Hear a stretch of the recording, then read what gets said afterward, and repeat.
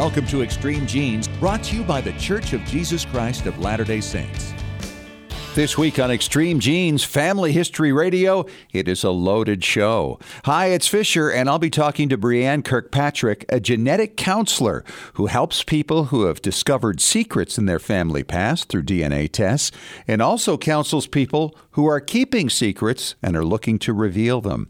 Plus, we'll talk to McKenna Cooper from Legacy Tree Genealogists about free sites to help you with your Eastern European research. And Melanie McComb helps us out with Ask Us Anything, talking about passport applications. What information's in them? How do you get them? She'll have the answers. That's all this week on Extreme Genes, Family History Radio, brought to you by FamilySearch.org. Discover, gather, connect. A presentation of The Church of Jesus Christ of Latter-day Saints. You have found us. It's Extreme Genes, America's family history show. I am your congenial host, Fisher, on the program where we shake your family tree and watch the nuts fall out. And this episode is brought to you by BYU TV's Relative Race in Season 6 right now, Sunday nights at 8 o'clock Eastern, 5 o'clock Pacific.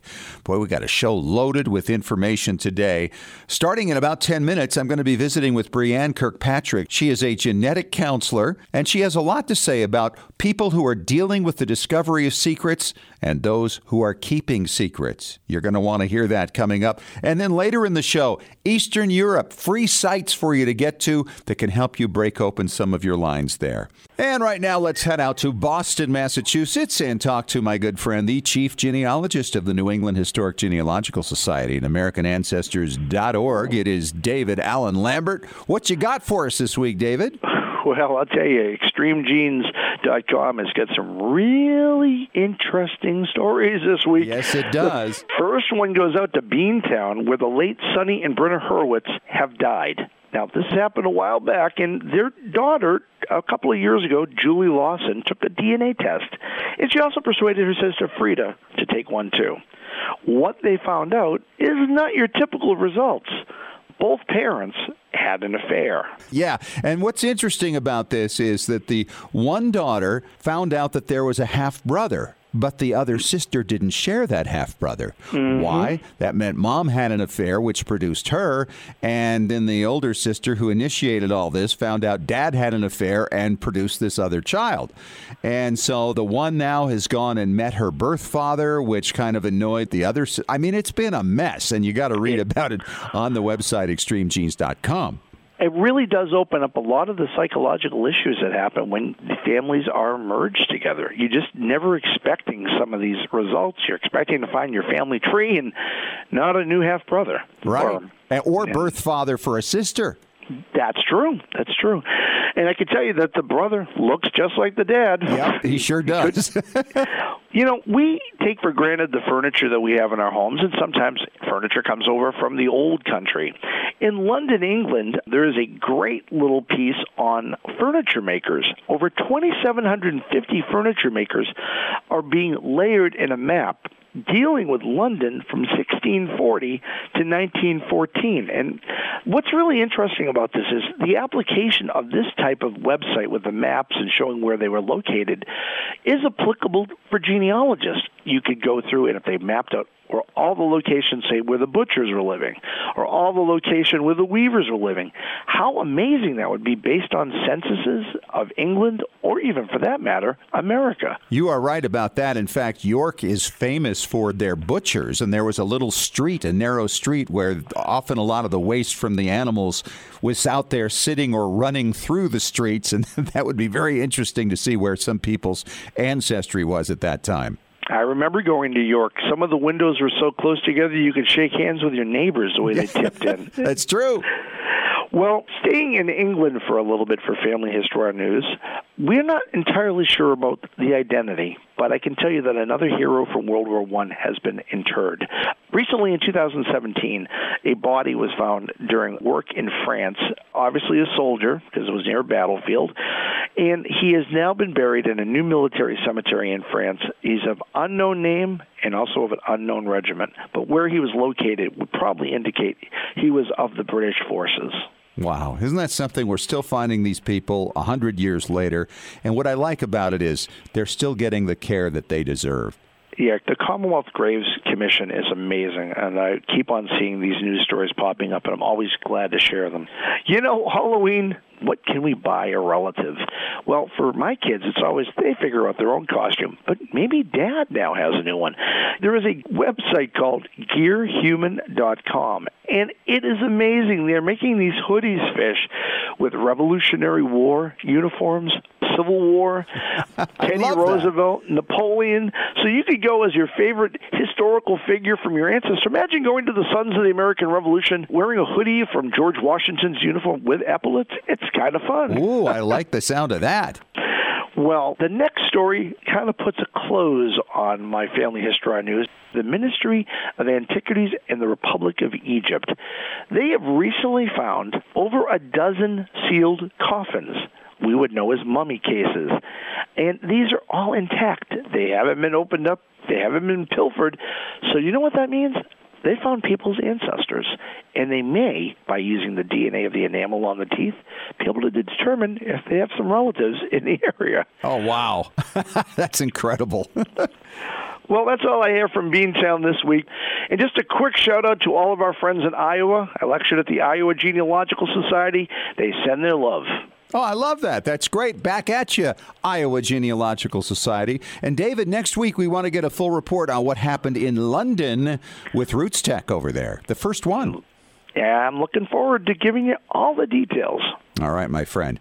You know, it seems like every time a story comes up about somebody getting surprise DNA results, there's often a quote in that story from my next guest, Breanne Kirkpatrick. She's a genetic counselor. She's a writer. She's the founder of Watershed DNA. And Breanne, last time we talked, I think you were the only person in the field that was a genetic counselor, and I think you still are. You are certainly the queen. Well, thank you. Yes, I'm still the only genetic counselor that's specializing in this area. Hopefully that will change at some point. I definitely think that there's a need and demand for somebody who can kind of be the point person when one of these surprises comes out and figure out what does somebody need, how do we get them the support that they need, and things like that. Now, we were talking off air as we were setting this up, and you were telling me there have been a couple of changes since we last talked, I want to say a couple of years ago, that you've seen, that you've observed. And what are those? Yeah, so I've noticed that I'm getting contact from more people that are maybe not directly affected by the DNA discovery, other people in the family. So, for example, I've had wives of biological fathers or birth fathers who've reached out for support and information. Also, newly discovered siblings who didn't know they had an adopted sibling in the family. Even children of people who are involved in a DNA family surprise. And most interestingly, I've had a couple sets of parents who have been keeping a secret from their child about that child's paternity, and have decided that it's time to share the news with their child, but aren't really sure, how do we do this? We've been keeping this secret for so long. So I've just noticed that because of how many people are affected by even just one DNA surprise, there's a lot of people who are looking for and needing support. You are absolutely right about that, and having seen it firsthand among some friends and people in my own circle who've been affected by it, it's an impactful thing to make that discovery, and I don't know how you deal with that every day. Let me ask you this. We've seen kind of a leveling off now of the DNA tests that are being taken. Are we seeing a leveling off right now of some of the surprises that have come along, or are we still seeing an explosion of that? I do think that we will continue to see surprises being discovered, and, I kind of expect that it will only increase because sometimes it's not immediately apparent to a person who's done a DNA test that maybe they aren't matching their family the way that they always thought. And as people become more experienced with the DNA matching databases and genetic genealogy in general, some of the surprises that have kind of been there for a while are going to be discovered. Some clients have reached out to me and said, I did my test 2 years ago, but it wasn't until my sister did her test at Christmas that we realized we're half siblings and not full siblings. Right. So I Yeah, I don't think we've seen a leveling off of the surprises, no. Wow. There are so many complications with these unexpected discoveries, because nothing's changed and yet everything's changed because it goes right to the core of your identity and your roots. What do you tell people when they make a discovery, say, for instance, that their father wasn't their father?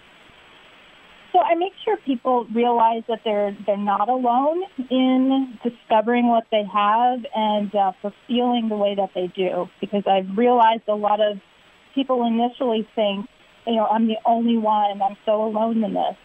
And when I let them know that there are support groups that are available, there's a nonprofit called NPE Friends that has developed because of the need for people who make a discovery to realize that they're not alone. So I make sure to, validate the way that they're feeling and help them realize that there are ways to get through it. And it's being experienced as a traumatic discovery, a traumatic situation for a lot of people. So helping them connect with a therapist or a counselor that specializes in trauma and helping people through these traumatic discoveries is a really key component to helping people get through it. So you mentioned earlier you got calls from parents who were saying we're thinking it's time to reveal the secret. And I would assume part of the reason that they would want to do that is because of the fact that DNA tests could ultimately out them and then they no longer control the narrative, right?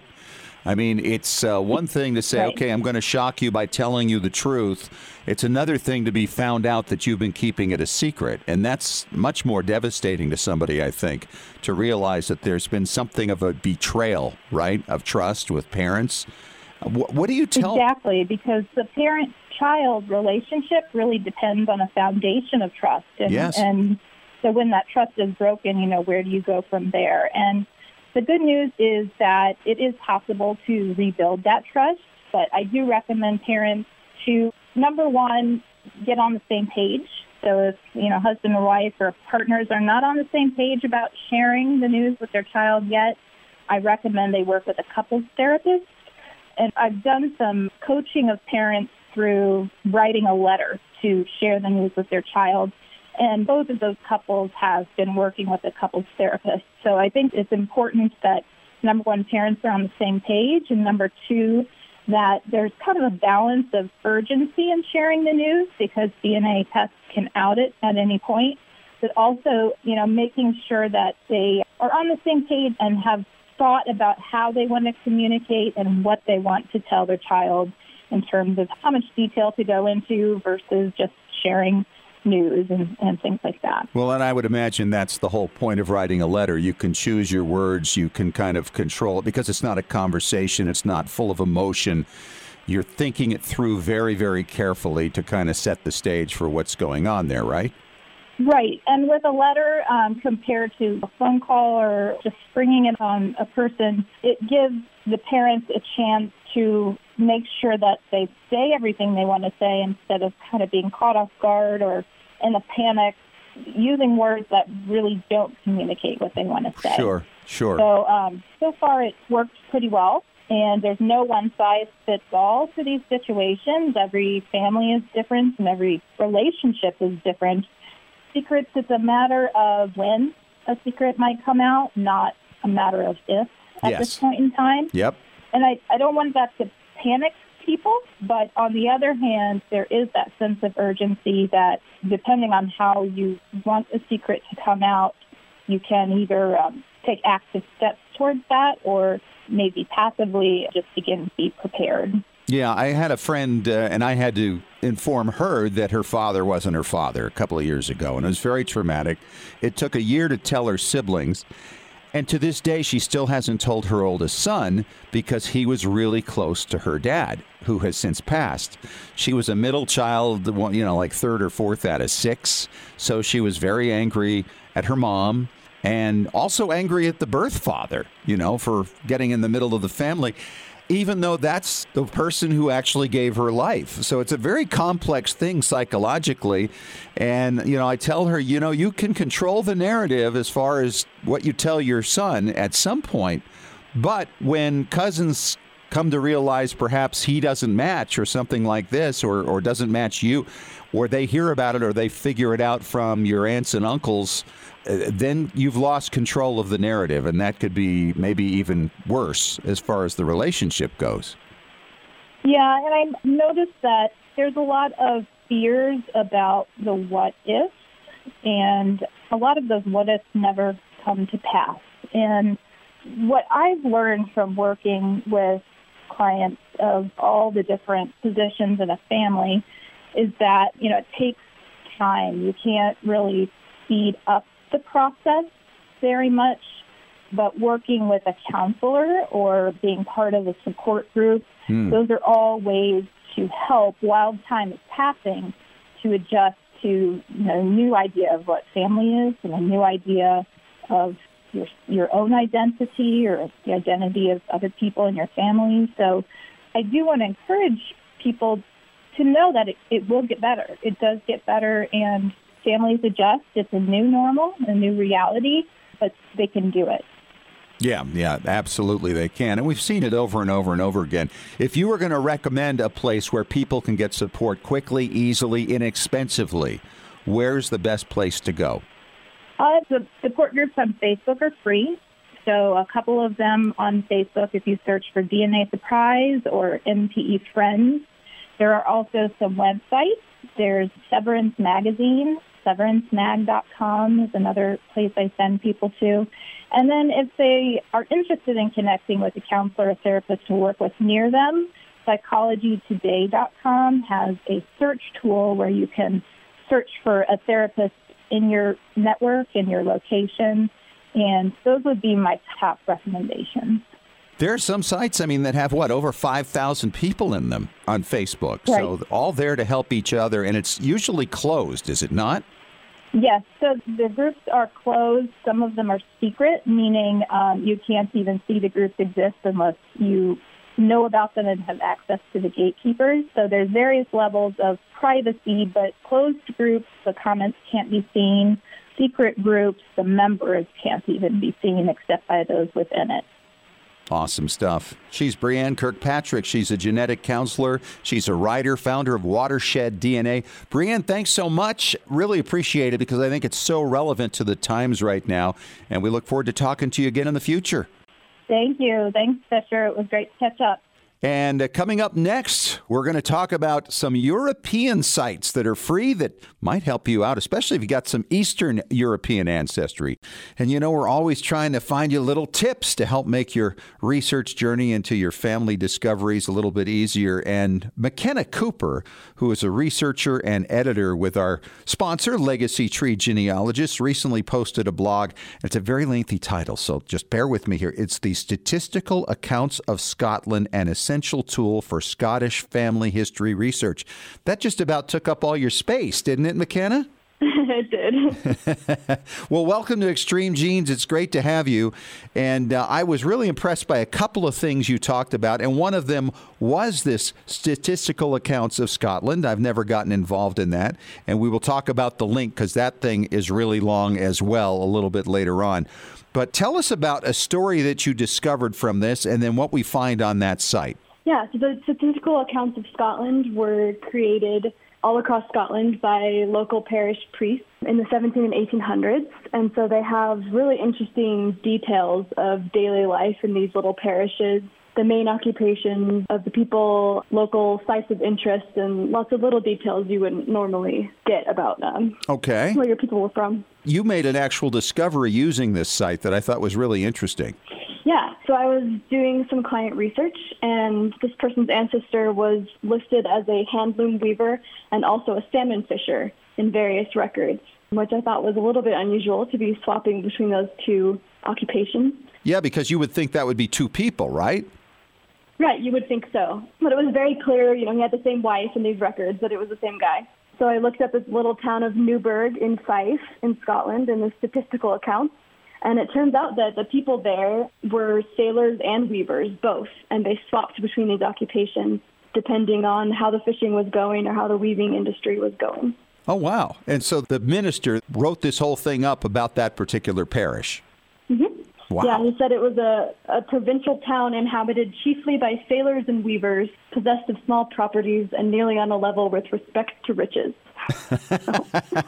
I love the way they wrote back then. That's great. Yep. But he said they swapped back and forth between those, so that kind of cleared up any confusion in your mind about who you were looking at, right?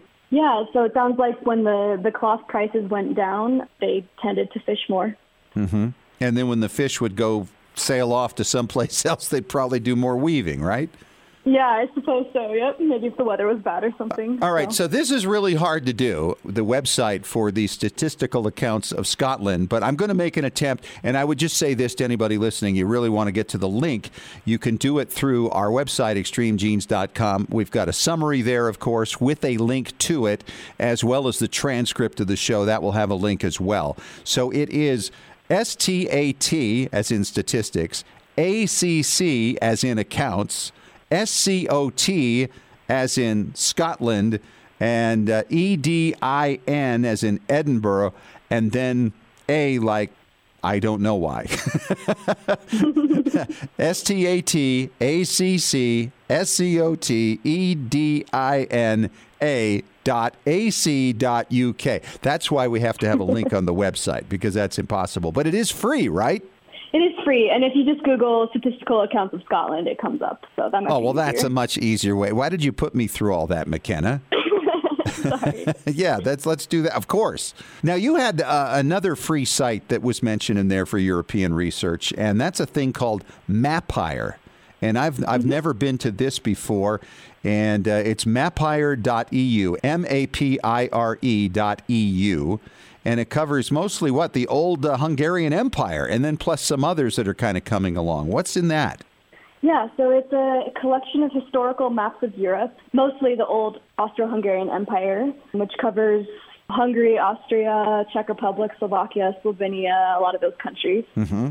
And it was created by a lot of the Hungarian archives, but they've also have partnerships with a couple other archives in Europe, and so they have maps from all over, historical maps.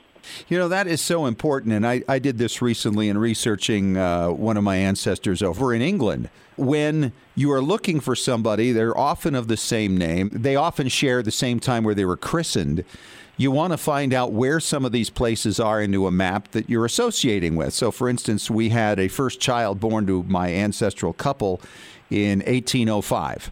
And then we started looking for, okay, where's a christening for the father 25 years earlier, roughly, and found that there was one just 3 miles away from the village where his child was christened in 1805. And everything kind of came together from there. So, you know, when you can look at a map and look up some of these places and then start comparing the villages you are aware of that are associated with that family, you can start to figure out whether it makes more sense that they were from nearby, or maybe it doesn't work that way at all. I don't know. But that sounds like a great tool. Mapire.eu, mapire.eu. And both of these things are free, right? Yes, both of them are free. What else do you have, McKenna? So on Mapire, there's a collection of cadastral maps, which were land use maps.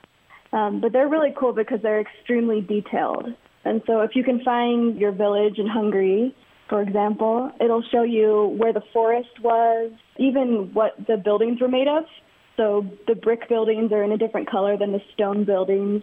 And also it includes house numbers and sometimes even names of the tenant farmers. Oh, wow. So if you can find a house number listed in a parish register, you can go find exactly where the house was on the map and even what kind of material it was made of sometimes. Well, that would be so much fun. And I think many of us have done this over times where we found the location of where an ancestor lived. And now you can actually go visit that place. And periodically when you do that, you might find, I remember I went to Germany not long ago, and I went to this little village our people were from, and I just went down the area where my people lived, and there were still folks with the family name on the mailbox from 400 years ago, you know? And it's like, okay, there are people here who are related to that family still, and sometimes you can visit with them and get more information out of them. Yeah, it's super cool. The maps on Mapire are actually georeferenced, so you can look at it right on top of a modern map and see if your house is still standing as well. Oh, that's incredible. Who's created this thing? The archives in Hungary. They worked with several scientists to create the georeferencing, but it's all listed on the website. It sounds like it's got a lot of great features there. There's even 3D maps, and you can do side-by-side things, and there's a lot of really neat. Wow. Do you use this quite often in your research? Because Eastern European research has typically been very challenging, and this sounds like something that could really open the doors for a lot of people. Yeah, definitely. I'm an Eastern European specialist, and a lot of times the town names have changed between, 3 different languages. And so often if I'm having trouble figuring out where exactly a place was, pulling up a historical map can be really useful to show, especially villages that don't exist anymore, where exactly they were and what they were called. Right. Is it often just a name change, or is that a village was lost in a war and they rebuilt it and gave it a new name? Most of the time it's a name change because the regime changed. Mm-hmm. So if the Austrians were in charge, it was in German, but then it reverted back to maybe the Czech side, and now it's in Czech and things like that. Right on the borders. Unbelievable. She's McKenna Cooper.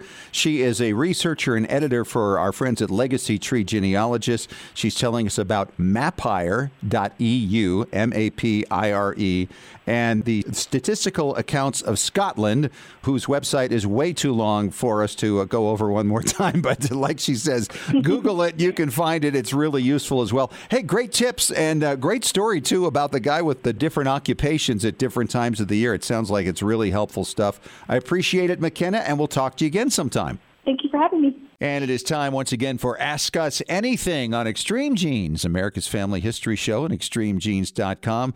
I am Fisher, your radio root sleuth, with my good friend Melanie McComb from the New England Historic Genealogical Society. She's a staff genealogist there. Welcome back, Melanie. It's great to have you.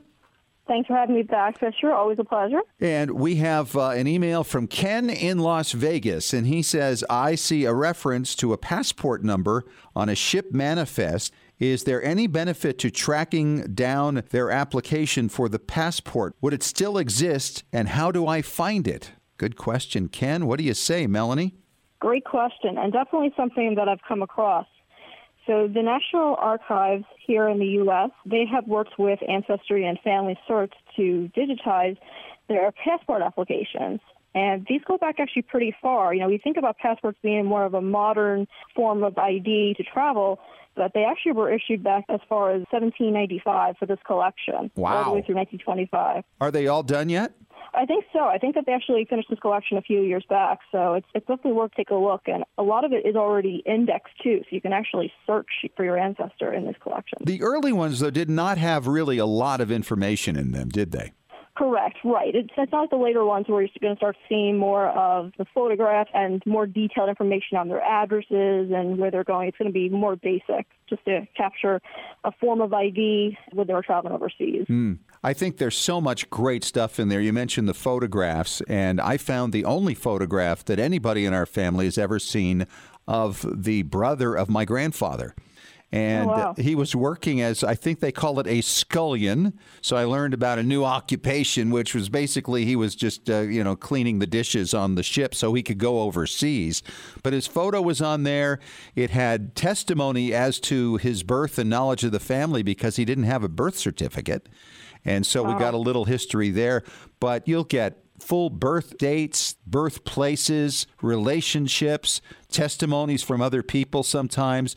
But the photographs starting, I want to say, in the mid-19-teens, 1913, 1914, somewhere in there.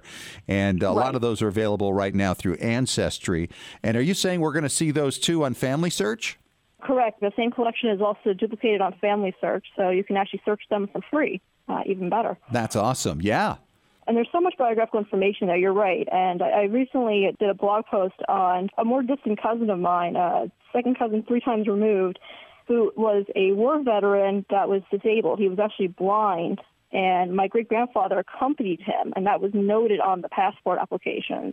Oh, wow. What's also great about the applications is that they even tell you on what ship they're expected to go out on, so then you could go and look for the next passengerless record showing where they're going to and see what else you could find on their journey. Yeah. Wow. So, Melanie, are there other types of ID for international travel that people like Ken might be able to get?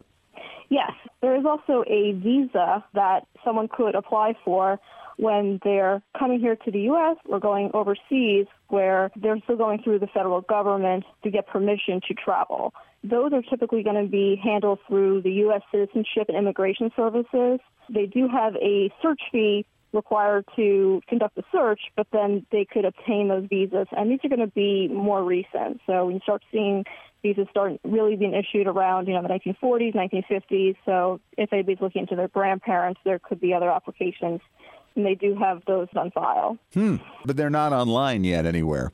Correct, right. Due to the privacy, depending on the country, a lot of our records are going to be after about 1925. That's when they're coming under the purview of the federal government because there could be living individuals involved. All right. Thanks so much, Ken, for your question. Melanie, what about foreign countries? Now, they must have passport material as well, but I'm not as familiar with information about other countries being online. Anything from Britain or France or Germany or Eastern Europe that you're aware of? Yes, and there are several that are starting to become digitized and come online as well. So one collection that I like to look at is the Lithuanian internal passports. And what was interesting about this collection here, and these run from 1919 and 1940, these passports were actually used as more of a form of ID when you were traveling within the country rather than traveling overseas. So it was something you had to have on your person if you needed to present it to a police officer or any other government official if they're stopping you. So you're saying that you could actually find indexed references to that. So somebody had a Lithuanian ancestor in that time period, that there might be some information on them there? Correct, right. And there's one collection that's available through Ancestry and MyHeritage where they have indexed the information. If you could find the name, you would also see the household number and the passport number that is online, and then you could actually contact the state archives in Lithuania for a copy of the original passport application. Wow. Yeah, what would be on that application potentially? Sometimes they can get into some vital record information, so on where they were born, some of the makeup of the household, possibly maybe a street address or at least a region within the country that they're living. So there may even be maybe a photograph that you could look for. Wow. So that's definitely something to see what's out there. But, I mean, it's exciting to know that these exist. So I highly recommend if you have anybody over, take a look to see if their passports are available and if there's an index online. All right. Any other countries? Yep. So Romania has added a recent collection. I've even seen ones through countries like Portugal. Portugal has actually added their registers and application files, and they actually go back as far as 1800 through 1946. Wow. Incredible. What about some of the countries that were involved in World War II? I mean, I know they have a lot of concerns about identification, and we certainly see that bleeding over into the questions about DNA and what you can do and what you can't do there. Are they keeping their old applications pretty tight, or is that something that we might be able to see eventually? I think we'll start to see that over time. We're finding that a lot of the Russian archives are becoming more and more available. So I think that they're starting to work with some of the different agencies, either through Family Search or other areas. And what's nice is that even if they just provide us the index, that's actually helping their archives, because then we could request it from their archives, they get the revenue from that, and then they can provide the data, and then we can share that that data exists. That's incredible. Yeah, absolutely. What would be in a Russian application? Ooh, good question. I think the Russians actually were very detailed with what they were looking for. So what's not included? Yeah, in those that's true. We're talking the Soviet Union days, right? Exactly. Yeah, even countries like Estonia, any different parts of the Russian Empire, so they're capturing all your vital information, where you live, and then if they are true passports, if someone did leave, they had to get permission from the government to leave. So that could be something else that you might want to look into. Oh, wow. To see if they did go overseas, did they keep a file with the government knowing where they went? Great stuff. Thanks so much. And great question, too, from Ken. Inspired a lot of conversation. If you have a question for Ask Us Anything, all you have to do is email us at askusanything@extremegenes.com. Melanie, great to have you on again, and we'll chat at you real soon. All right. Sounds good. Thanks so much. Hey, that is it for another week. Talk to you next week. Thanks for joining us. And remember, as far as everyone knows, we're a nice, normal family. This has been Extreme Genes. Share your family story by going to FamilySearch.org.